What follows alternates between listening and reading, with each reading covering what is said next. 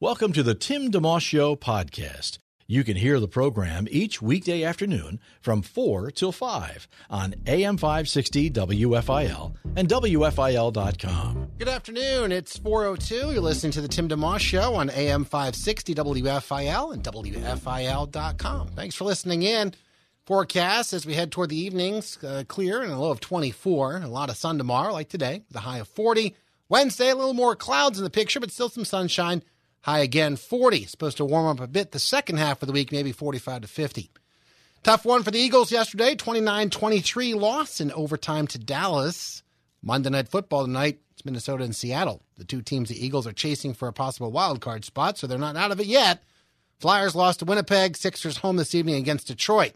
We're looking forward to having Sarah Jansen, the senior editor of the World Almanac and Book of Facts. It's just came out, and we're going to have some copies to give away. It's been around for 150 years, and the 2019 edition just released. Also just released, John Eldridge's Restoration Year. It's a 365-day devotional, and you may know him from a lot of other places, including the book he wrote, Wild at Heart. So we're going to have both of those folks on this hour, but we're also glad to have on, for the first time on the program, Marcus Hayes. He's a sports columnist for many years, the Daily News, the Inquirer, a lot of other sources, Philly.com. How you feeling, my friend? I'm exhausted. I just got back from Dallas where the Eagles might have ended their season, Tim. Yes. Oh, you were there. Wow. I was there. Was it as difficult as it was to watch from our living room couch? Well, it was entertaining for me. I'm not a big Eagles fan or any fan of any of the teams in town, but yeah, it was pretty entertaining. That the last 4 minutes, I think we saw 4 touchdowns. So yeah, it was kind of fun, and I think the better team won. I think the best team in the NFC will be the team that wins the NFC East, which looks like it's going to be Dallas right now. So, yeah. No, it is what it is. They have good players, and they got a great player, a great wide receiver in Amari Cooper. That's right. Whom they traded a first-round pick for to Oakland, a deal that the Eagles weren't willing to make. They got Golden Tate instead, and Cooper's got, I think, essentially 5 times as much production as Golden Tate has given the Eagles in every possible category. And, that's the difference. The Cowboys have won 5 of 6 with him, and the Eagles have won 2 of 5 with Golden Tate. Yeah, that's a big difference. And, of course, if it was that easy, everyone would make the right move at the right time. Last year, the Eagles got Jay Ajayi, and that certainly was a nice move that really energized the locker room. You were in Dallas while, doing all the interviews and covering the game. You had a chance to talk to Jerry Jones a little bit, the owner of the Cowboys, and you wrote an article about this, so folks can find your article that was done this morning. We can talk about that too. What was that like? I got to tell you, probably the interview I look forward to the most every year is Jerry Jones. I tend to be able to get to him more in Dallas than I am able to get to him when he comes to Philadelphia. He spoke in Philadelphia this year as well, and I wasn't able to get close enough to him to talk to him at that interview. But what happens is you get a lot of Northeast media descending on Philadelphia. You don't get a lot of regional media or national or international media descending on Dallas for that sort of game. So, it was I enjoy talking to Jerry Jones. He's probably not my favorite person, but he's honest and he's accessible. Yes. And he's forthcoming. And, there's a false, here's the thing. I like humble people, but I understand people who aren't humble. Okay. It's not a rule, right? Yeah. So he's not humble, but he does admit when he makes a mistake. He does admit when his team, I remember, I think it was 4 or 5 years ago, in consecutive playoff weeks, Dallas was given a huge call against the Detroit Lions, which essentially cost them the game. The officials reversed a call they reversed a call that they called correctly to Dallas' benefit, which sent Dallas to Green Bay. In Green Bay, Des Bryant caught a ball near the end zone at the 1 or in the end zone that moved after he hit the ground, and that was the play. That playoff game in Green Bay, which Dallas ultimately lost, that playoff game catch was the biggest reason why the NFL addressed the catch rule this offseason. Right. So after that game, Jerry Jones made himself available for the last game of the year, made himself available in the locker room in Green Bay and not only said the officials got the call right, but said, I helped write the rule. I understand that people think it's flawed, but the rule is what it is, and we'll see if we change it. You know, I don't see Jeffrey Lurie having that sort of press conference ever. Yeah, well, and Jerry Jones, as you mentioned, he is accessible. He's on, and to admit your mistakes too actually takes some humility. You know, you think about it, you could be the kind of person that says, "I never make any mistakes," or "I was always well intentioned." I think it takes honesty. I'm not sure it takes humility, because humility is, I guess, deferring or deflecting credit when credit is due. Yeah. Jerry Jones will always take all the credit he's due, and some people will tell you he'll take some he's not. Yeah. Marcus Hayes is with us. The article, if people want to catch the column you wrote about the game, featuring the fact that the Amari Cooper acquisition and Golden Tate for the Eagles and other things, where can they check you out at to find that and read that? It's at Philly.com under the sports. Under the sports tab and the Eagles tab. It's pretty easy to find and pretty easy to read. What would you say is the you can trace lots of troubles the Eagles have had this year. If you had to pick one main culprit, what do you think it might be? When the offensive line plays as well as it can play, and when they're healthy, the Eagles are the best team in the NFC East and probably the fourth best team in the league. I mean, fourth best team maybe in the NFC, maybe the fifth or sixth best team in the league.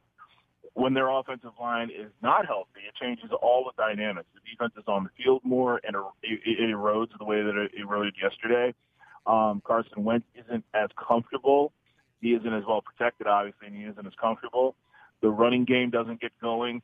And the screen game, which is a big deal for them, their misdirections and their screens and their timing, that's hard to do when, at one point, I think they changed their offensive line 3 times in yesterday's game. Jason Kelce came out, went back in. Isaac Seumalo came out for good. So I think they changed their offensive line 3 times in yesterday's game, and they replaced both players with Steph Wisniewski, who's versatile, but he's not taking first-team snaps. And so much of what they do on the offensive line revolves around, sort of precise timing and strategies. And you're still dealing with a quarterback who's relatively young, and the starting running back is an undrafted rookie, Josh Adams. So everything, soup to nuts, revolves around the offensive line. Now, does that mean that the offensive line helps cover wide receivers? No, because right. Their secondary is painfully young, really thin, even when it's not thin, and not particularly talented at cornerback, even when everybody's healthy and nobody's healthy. Well, and they've had all these injuries. Your phone's starting to get all crispy there. Hang on 1 second. Let's see. Yeah, that's fine. Well, the word injury pops up, and you hear the phrase "next man up." At some point, though, and nobody wants to make excuses, and they won't. But it's still, all those things you're talking about somehow connect to the fact they've really had a lot of guys knocked down this year. So, what is your take on that? You're an athlete. You play ball. You know it's like next man up kind of thing. So yeah, it's when they say stuff like "let next man up," my contention is always, well, that man was down for a reason. You're dealing with a salary cap, and you only have so many draft picks.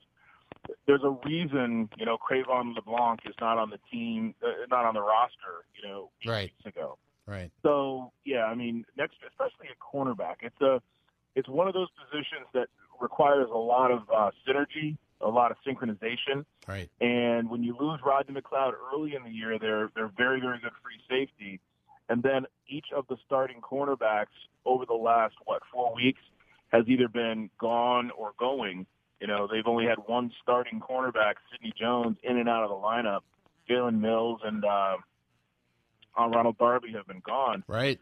There's not enough men for next man up at that point, which, really brings into question, what is this season about when you're 4-4 and everybody's hurt and you're trading a 3rd-round pick for Golden Tate? Are you going to try to outscore everyone? And if that's your strategy, you should have traded for Amari Cooper. If you're all in, you're all in. You can't be half all in. Do you think the players that are left, so to speak, have it in them to make a push at least for the wild card? You got the big game tonight where one of those two teams loses. Their Eagles are chasing both of them, Seattle and Minnesota. Well, Carson Wentz is really, really good still. He hasn't played particularly well since the bye, but that's not unusual, especially for younger quarterbacks. Teams tend to adjust and make things confusing for them, and I think that's what's happened with Carson. He's been confused a lot, especially at the snap, not knowing where the pressure is going to come from, if it's going to come, and who his reads are. That said, he's really, really good, and I think his legs are getting a little bit more. I think he's getting a little bit more comfortable regaining his mobility. It's been a calendar year since he blew out his knee. Right. It usually takes about a calendar year or a little bit more to become comfortable with that. And Lane Johnson is when he's right, he's a dominant right tackle. Fletcher Cox, when he's right, he's a dominant defensive tackle. They have good players. They have good players for this year. They have good players going forward. They can beat they almost beat the hottest team in the NFC on the road, losing an offensive lineman and a cornerback in the middle of the game, and took them to overtime. Right. I mean, Dallas is the hottest team in the NFC right now. The Rams lost yesterday. I mean, it's right. Dallas is good. Dallas is a good team. It doesn't mean Philadelphia is as good, but they can play with anybody week in and week out. So certainly they could give the Rams some headaches next week. And who knows what's going to happen? Down the stretch in the last couple of games. So certainly, there's still a reason to watch. And there's always, I think there's like a 15% chance on 5:30. I give them like a 15% chance to make the playoffs still as a wild card team. Yeah. I mean, because everybody else is garbage too. Yeah. Marcus Hayes has been our guest. We look forward to catching up with you again and want to delve into some things like I know that are also important to you in addition to the writing you do, like family and that sort of thing. So we'll catch up with you again soon. I appreciate it, Tom. That's Marcus Hayes, sports columnist for the Daily News and Inquirer. Philly.com is where you can read his stuff. Daily News Live, Comcast Sportsnet. You've maybe seen him on TV, covering the Eagles, Phillies, Sixers, Big Five hoops, college basketball or football, and a lot of other things. Looking forward to more conversations down the road with Marcus. We'll do a short break. Then we're going to come back with Sarah Jansen. She's the senior editor of the World Almanac and Book of Facts, which just came out. It's the longest-running publication in terms of reference in America, 150 years plus. The new edition just came out. We'll have copies to give away. Also, author John Eldridge, a best-selling author, Restoration Year, a 365-day devotional, going to help you in terms of your walk with the Lord and maybe something you want to look into as we head into January. Back in just a second, listen to the Tim DeMoss Show on AM 560, WFIL, and WFIL.com. You're listening to a podcast of the Tim DeMoss Show, heard weekday afternoons 4 till 5 on AM 560 WFIL and at WFIL.com. 417 AM 560 WFIL, WFIL.com. You're listening to the Tim DeMoss Show. Thanks for tuning in. If you're enjoying the program, feel free to spread the word. Let somebody know about it. We have all our programs at WFIL.com. You can catch the podcast if you want to rehear something or joined in partway through. You can always listen in. WFIL.com for those podcasts. We continue our conversation, our program, I should say, by beginning a conversation. We have several this hour I'm excited to have. Sarah Jansen right now. She is the senior editor of the World Almanac and Book of Facts, the 2019 edition, perhaps as you're looking for an idea for your Christmas giving. How you doing, Sarah? Hi, thanks for having me. Yeah, thanks for being on the program. It's Almanac just released last week, and before we get into this version, it's been around for, like 100-plus years, 150 years or something like that, close to that, right?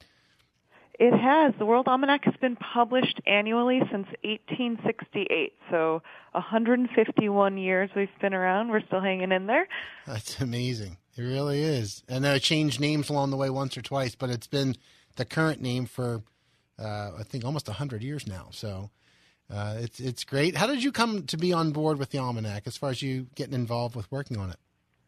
Well, when I was a kid, I actually got a copy of the World Almanac with a computer game called Where in the World is Carmen Sandiego? Yes, that's right. It was bundled together. Yeah. And I always loved, trivia, facts, that kind of thing, and it just happened that there was a college internship available when I was a sophomore here in New York, and I ended up getting the chance to intern at the World Almanac and eventually was hired on staff. Wow, that's fun. That's great. Well, and the 2019 version, I guess the original version, I think had 120 pages, just for context for the listeners, published just a few years after the end of the Civil War, like when Lincoln was assassinated, all that stuff.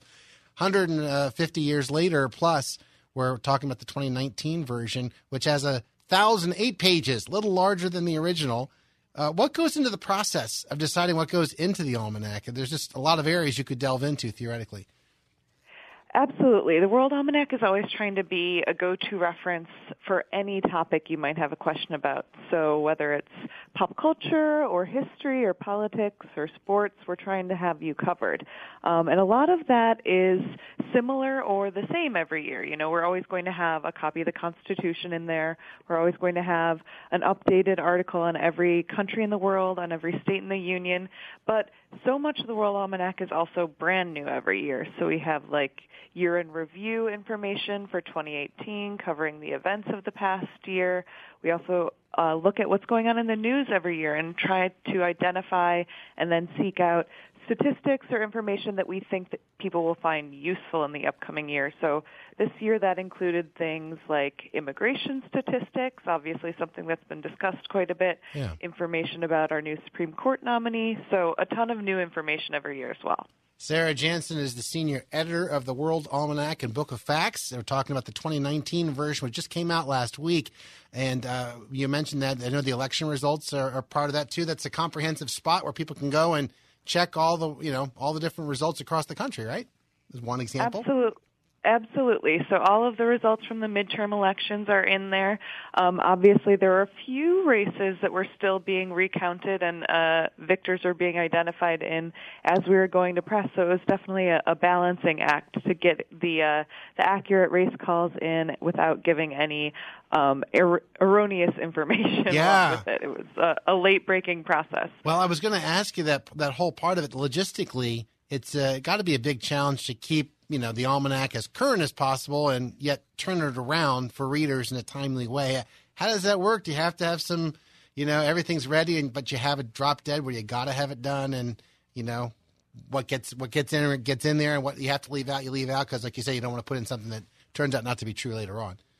Exactly. So we do have a drop-dead deadline in November every year, and that just means that we sort of cut off updates at exactly that point, and we sort of hope for the best and also rely on our social media channels for additional updates. So, for example, George Herbert Walker Bush passed away several weeks after we printed the book, and we were updating our social media platforms, our Instagram, our Twitter, with information about his life and sort of acknowledging the passing in that way, although that particular obituary won't be in this year's edition. Okay, and as a side note, just thinking separately, obviously the printed version is a special. It's been that way for years. Is there an online version or ebook that people can check out, and if so, do any extra updates get thrown in there because you can? So the ebook is available on basically any platform you would get another ebook for, and that actually goes on sale Tuesday the 11th, December 11th. So about a week after the paperback, you should be able to download it. That's tomorrow. It's actually really great because it's a searchable version, obviously, and sometimes doing that is a little easier than going through an index or flipping to a random page in the World Almanac. There's also the World Almanac Online, which is available as a subscription product for schools and libraries. So probably you'll have to check your local public library or a school library you might be affiliated with for login information. Okay. Sarah Jansen, senior editor of the World Almanac and Book of Facts, the 2019 version. It just came out as our guest. Just going to do a short break. We'll continue our chat with Sarah. And if you'd like to win a copy, text me, 610-500-3683. 610-500-DOVE. Just throw the word world in there. It's easier than spelling almanac. If you want to show off, you can spell almanac, but world will do. Just name and address real quick, because if we draw your name, we want to be able to mail it to you tomorrow. I have the copy sitting on my desk right now. One more time, 610-500-3683. And the word world. Back in just a second on AM 560 WFIL.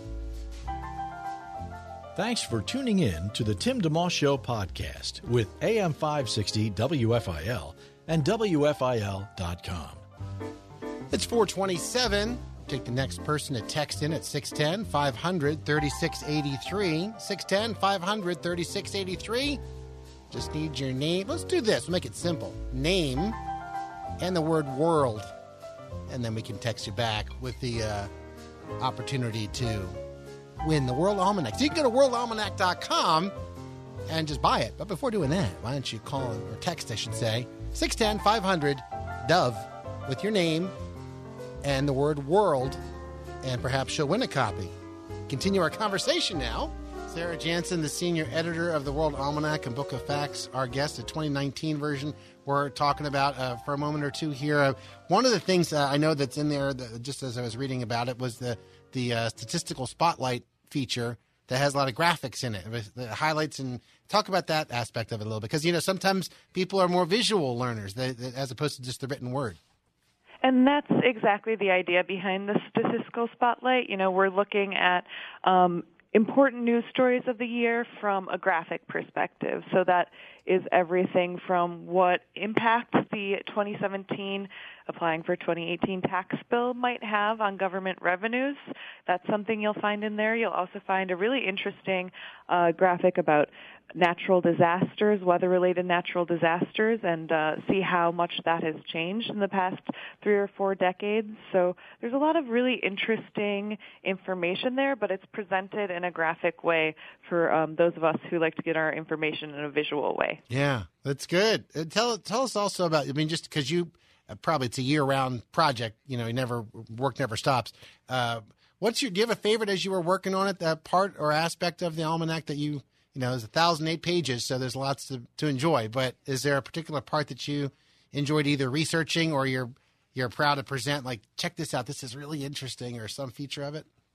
Well, certainly I work on a lot of different parts of the World Almanac every year, and we do have a team of about 20 people who contribute as well. Wow. So everyone has their favorite parts. I do love working on the Year in Pictures section, which is a full-color illustration of everything that happened in the past year, everything from, great sports photos, the Super Bowl this past year, the Olympics, to looking at some farewells photos, the photos of people who had obituaries in the past year. Yeah. It's a really interesting way to sort of recap the year in a visual way. Yeah, and as we spin into the next year, not to get too far ahead, because this one's just out. If you're just tuning in, we're chatting with Sarah Jansen, who is the senior editor of the World Almanac and Book of Facts.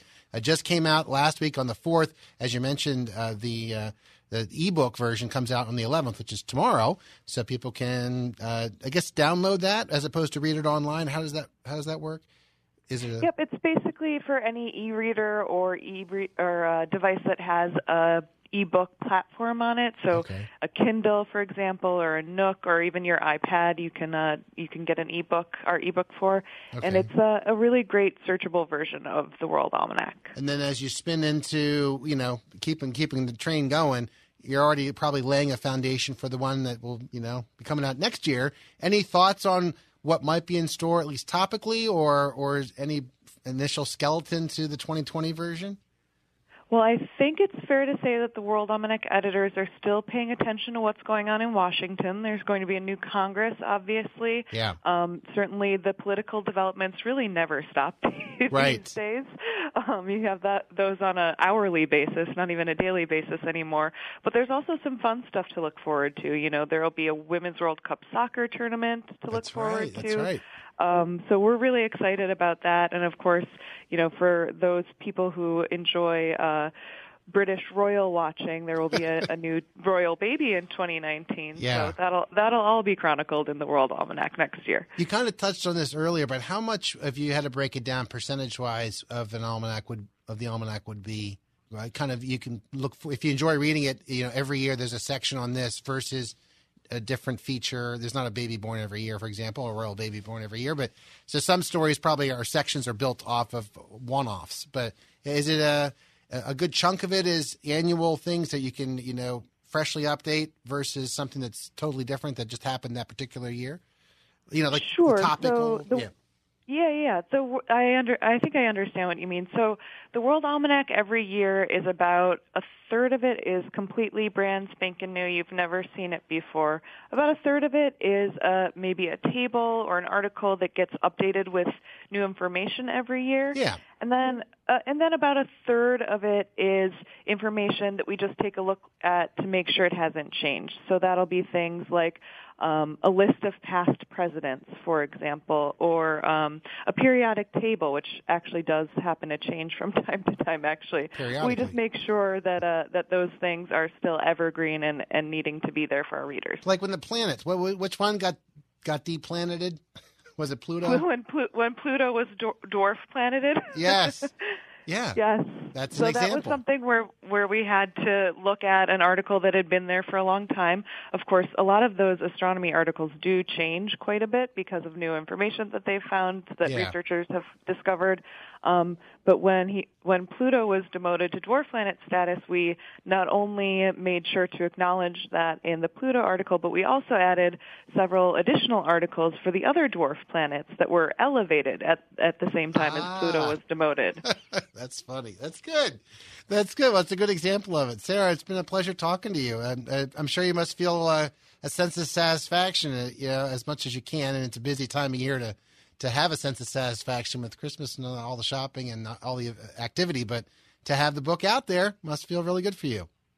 It is a good feeling, but, the World Almanac editors are still already looking ahead to 2020, so we're looking forward to adding even more good stuff next year. That's great. Sarah, thank you so much for your time. It's a privilege to talk to you, and enjoy your rest of your week.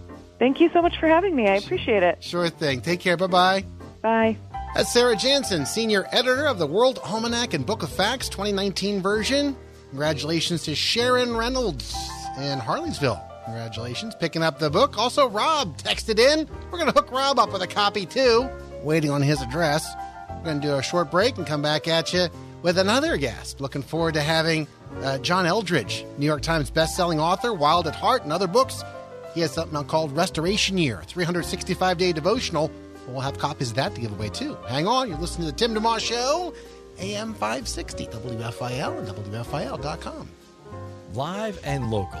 It's the Tim DeMoss Show, weekday afternoons 4 till 5 on AM 560 WFIL and at WFIL.com. Our podcast continues. Hey, I know that guy. Way to go, Doug. Put that together. And Joe, you guys work together great. Put those Christmas promos together. I like that. I like this Christmas music, too. Vince Guaraldi. 4:37. Tim DeMoss Show continues on. Low of 24 tonight with clear skies. Lots of sun tomorrow. High 40. Mix of clouds and sun Wednesday. High again 40. Eagles tough loss against Dallas yesterday in OT. Monday Night Football tonight. Minnesota and Seattle. Flyers lost to Winnipeg. And yesterday. And the Sixers home this evening against Detroit. We've had the privilege of a couple of great guests so far, and we have one more, John Eldredge. He is the New York Times bestselling author, including of the book Wild at Heart, and now has a brand new 365-day devotional out called Restoration Year. Hello, John. How are you? I'm good, Tim. How's it going? Wonderful. Thanks for being available to chat a little bit about the new devotional. Yeah, I appreciate you doing it. Thank you. Absolutely. Tell us about Restoration Year. How was it put together, and why did you write it?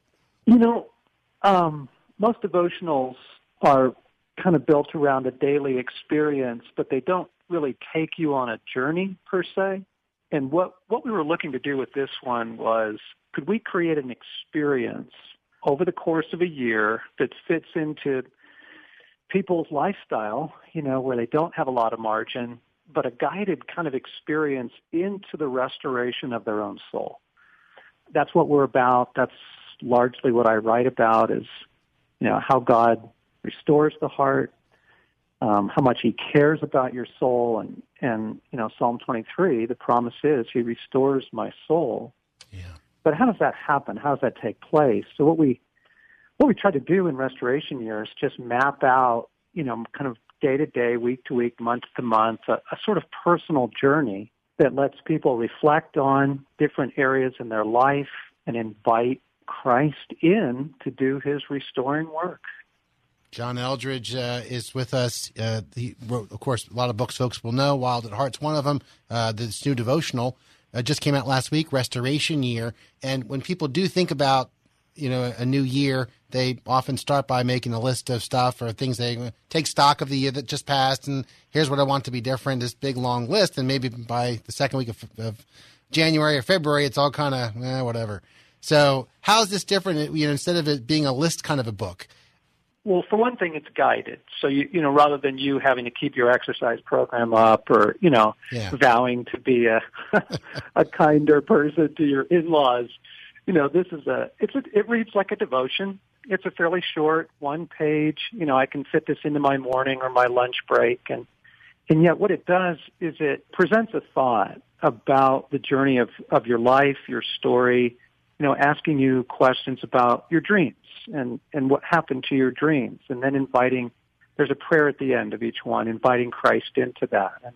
And it walks from very simple things into some very deep waters as well. Your relationship with your parents, perhaps, or, childhood wounds you may have experienced. As a therapist now for, more than 30 years, I've just seen a lot of Christians just need somebody to ask the right question. And so what the devotion does is it just helps ask questions. And then from there, as I said, that the prayers to just continue to invite Jesus into these particular questions that get surfaced in the kind of the week-to-week flow of the devotional.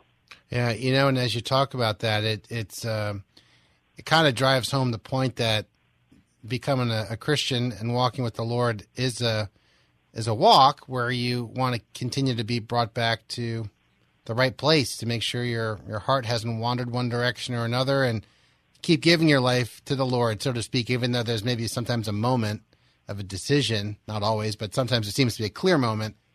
Yeah, you want to keep having those moments where you keep bringing yourself under his lordship. I like that, Tim. I like that idea of keep giving your life to the Lord. That's a good way of putting it. And there's just not a lot of margin in most people's lives. Sort of, recommend, hey, you ought to go to this retreat, or, there's this wonderful week-long experience that this ministry does. Most people just don't have the bandwidth for that.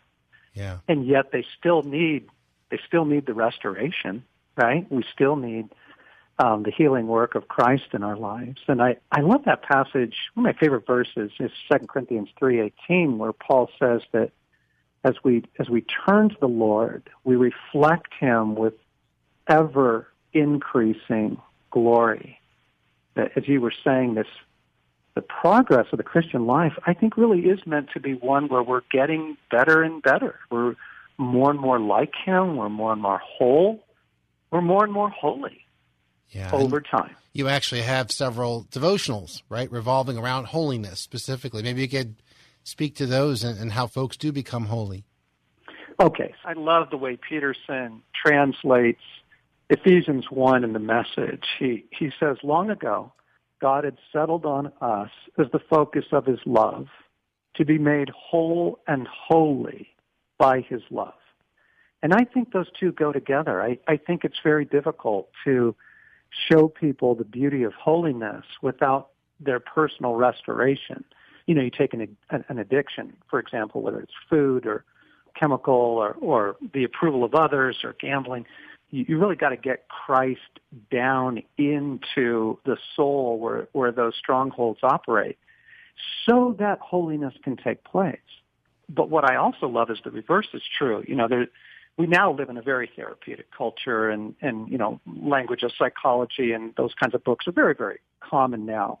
But very few of them actually show people that if you want wholeness, you actually have to pursue holiness too, right? Yeah. Like the happiness that you're looking for and the well-being of your soul actually comes through the beauty of the holiness of Jesus Christ in us. So I like Peterson bringing them together. We're made whole and holy by his love.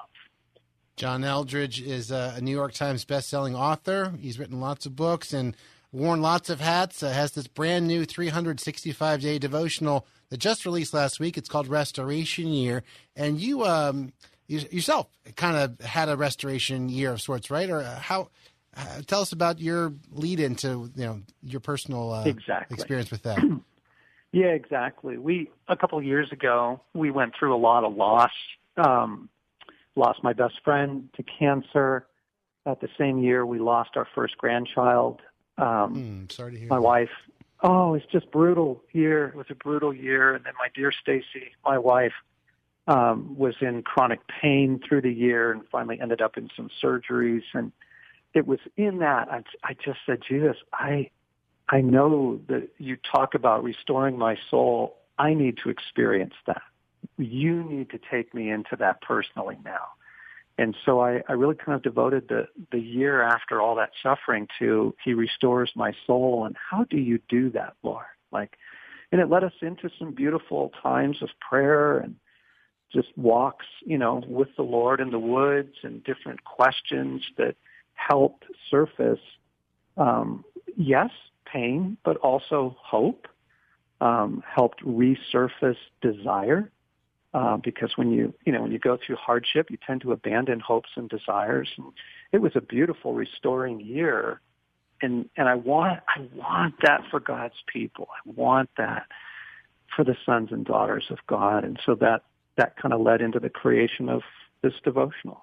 Well, and you mentioned your own circumstances there. Maybe was that part of the reason why there were some hard topics, or are some hard topics in the devotional restoration year? Reality of evil and suffering, and that sort of, did it kind of come birthed out of those experiences yourself? Yeah, right, exactly. I think it was Francis Schaeffer that said, if your Christianity doesn't address all of life, it's not Christianity. This isn't just about the good times. We've got to be honest about most people now experience so much trauma in their life that they find it very difficult actually to connect with God. And the problem isn't their faith, and the problem isn't that God doesn't love them. The problem is their soul needs care. They need soul care. And as their soul is restored in the love of God, they actually find that their intimacy with God grows, or in some cases is recovered to what they were once used to. We've got to heal the trauma too. Yeah, it makes a lot of sense, and that's probably something, I guess, as you said, in times the years of being doing therapy as well. Just people might think believe God loves them, and also, but at the same time, it doesn't feel like it, or something's messed up, and they've maybe taken some hits over their lifetime, one way or another, and so to bridge that gap, maybe they don't really realize what you just said, that there needs to be some healing going on, that restoration part. It's interesting because you can either look at the Christian life as it's going to be down the road. I'm just kind of getting through till one day everything's going to be restored. But in the meantime, that whole restoration piece, I know that's very important to you. Yes, it is. Yeah. And if you demand all or nothing, you're going to be frustrated. The fullness of it is ahead of us, and boy, oh boy, is it! It's going to be absolutely fabulous. But yes. In the meantime, there is a great deal of healing and joy and recovery that God does have for us. C.S. Lewis said, "The soul is a vessel that God fills." And so if your soul is not well, it's very difficult for God to fill it. Right, or if your soul, frankly, is filled with other things, Sure. Right, and so to kind of go through a guided, it's a very gracious process of just bringing more and more of our soul back into the loving care of God. Then we're able to enjoy Him more. Yeah, John Eldredge, best-selling author, New York Times, new devotional. It's called Restoration Year.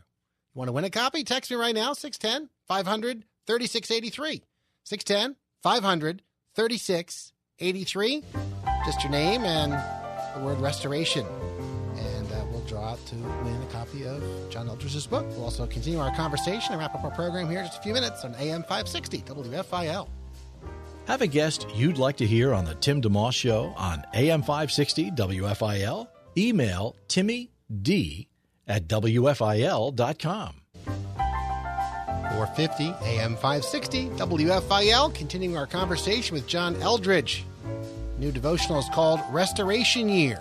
Just came out last week, which is good because it gives people a chance to get their minds around it. I'm glad we could have you on several weeks before the new year starts so people can, pick up a copy if they choose and kind of even maybe pre-read a little bit, cheat and read a couple, don't wait till the first to start reading perhaps and get a better idea of where it's going. So, yeah, exactly. You're also the president of Ransomed Heart, which is, a ministry devoted to helping people discover God's heart. Because a lot of what you're sharing seems to, not just be treating stuff on the surface, but go to the root, right, of what's of these things.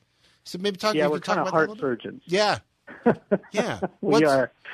We are heart surgeons. So we have a podcast and blogs, but what we primarily do is we do retreats for men and women that are these 4-day experiences where we kind of talk people through their story, and particularly into the masculine soul for men and into the feminine soul for women, and how Jesus loves to restore our souls. And so we do it in retreats, we do it in conferences, and we do it in some of our study material. You mentioned Psalm 23 about He restores my soul. Are there any other scriptures that come to mind? I think Psalm 23 is like one of those Hall of Fame passages people are generally aware of. Are there any other verses that kind of come to mind or that come to the foreground that you share with people on these things? Yeah. My favorite all time is Isaiah 61. Because it's the passage Jesus quotes when he announces his ministry. It's Luke, the opening of the Gospels, and he's come out of the time of fasting in the wilderness and had the showdown with the enemy, and he triumphs, and he comes into the synagogue, and the very first thing he announces, I have come to heal the brokenhearted and set the captive free. Isaiah 61 is an extraordinary promise that God really is able to and interested in healing the various ways that our hearts get harmed in this world. And, this is a heartbreaking world if you care at all about human beings. The fact that 2 million children are trafficked into the sex trade every year, that can just level you for weeks. You watch the news, you get involved in people's lives, and then we have our own personal suffering, right? Nobody escapes that. And so I love Isaiah 61. I love its promise. It's both freedom and restoration. It's both of those together. As you're speaking, Psalm 147, verse 3 comes to mind. I think it says, He heals the brokenhearted and binds up their wounds. I often will share that because it's short and someone's passed away, or just to cheer somebody up if they're having a hard time. Because that whole restoration process, like you said, some of it's going to happen now and can, and maybe we shouldn't think that it can't. But then, like you said, my wife and I, for example, have a daughter who's disabled, and physically her body is very needy and broken. And we have friends who have 2 sons with muscular dystrophy, and it's a real hard thing. But the good news is one day that's going to be restored. We know that, and so we look forward to that day. But anyway, in the meantime, we have a God who cares about us from now till then. So it's He does. He does, and he's not able simply to see us through those times. He really is actually able to bring deep, loving renewal to us right now as we care for, our aging parents or our disadvantaged children or whatever our personal situation might be. Yeah, amen to that. One other quick note for folks just tuning in again, John Eldredge, author of this new devotional, Restoration Year, just came out last week, a 365-day devotional. One of the pages in there is kind of interesting. It has to do with animal lovers. You have a moment to speak about that before I wrap our chat up today? Oh, you're gonna break my heart, because I actually I wrote that around Romans 8, but we actually just buried our beloved family dog last week. Our dear golden retriever. And for many people and for many of my clients as a therapist, that has been one of the defining wounds of their life. It can be. I know a very dear man. It took him months and months to even just work through that, because they can be such dear members of the family. Yeah. But this is a mind blower for most people, gang. And Paul says very clearly in Romans 8, all creation groans for the day of its redemption. And he's talking about this earth and the animal kingdom, because he says all creation was subjected to a curse. So we know he's talking about this world and not another one. Right. And he says this world And the created order is very dear to God, and he does plan on restoring it. And the promise is restoration. The promise is not, annihilation. And so I believe very much that God preserves the things that are dear to his sons and daughters, and that as we experience the restoration of the world promised in many places in Scripture, including Revelation 21, that I think that we do get our beloved pets back. Yeah. And so does John Piper, and so does C.S. Lewis, and so does Max Lucado, and a bunch of other folks. It's really an interesting thing because I've had kittens, and we've had animals for our children. I've never gotten to that point. I, to be honest, if I had to pick a side, I would have been more like, I wouldn't have thought of it that way. I would have been more like, I'm just wondering if my mom passed away in April of 2015. And I know that God's good, so no matter what, will my mom and I see each other again? Will we know that we were mother, son? Things like that. I can trust God's goodness, though, whatever it's going to be. And I guess because there's lots of Scripture references on the side of animals, that Jesus is riding on a white horse, and the lion lays down with the lamb, and all that. Like, well, why wouldn't there be? So it's interesting to see how God will handle it. We can trust that He's good, however it plays out. But that chapter, that little section in the devotional, gave me some reason to rethink how I view those things. So, oh, wonderful! May it bring you some new hope. Yeah, that's good. Well, God bless you, John. Thank you for taking time with us. It's been a privilege to chat with you about the devotional restoration year, and congratulations on being able to put that together. Did it take a long time to get it all together? That's a lot of work. Oh, yeah, it does. It's a lot of work because you want to do it carefully. We also wanted to have a progression through it that made sense to people, So I appreciate you having me on today. Thank you so much. Our privilege. God bless you, and have a wonderful rest of the day. Thank you. You too. Thanks, John. Bye-bye. That's John Eldredge, New York Times bestselling author with a brand new devotional restoration year. Text in now, 610-500, Dove, 610-500-3683 with the word restoration. Perhaps you'll win a copy. We'll draw off the air. Sarah Jansen, senior editor of the World Almanac and Book of Facts 2019 edition, joined us, as did Marcus Hayes, sports columnist for the Daily News and Inquirer, Philly.com. Jim Maxim, Acts 413 Ministries. Praise next, and then we'll have things with Truth for Life and Alistair Begg, AM 560 WFIL. Thanks for listening to the Tim DeMoss Show podcast. Feel free to tune in to the full show each weekday afternoon from 4 till 5 on AM 560 WFIL and at WFIL.com.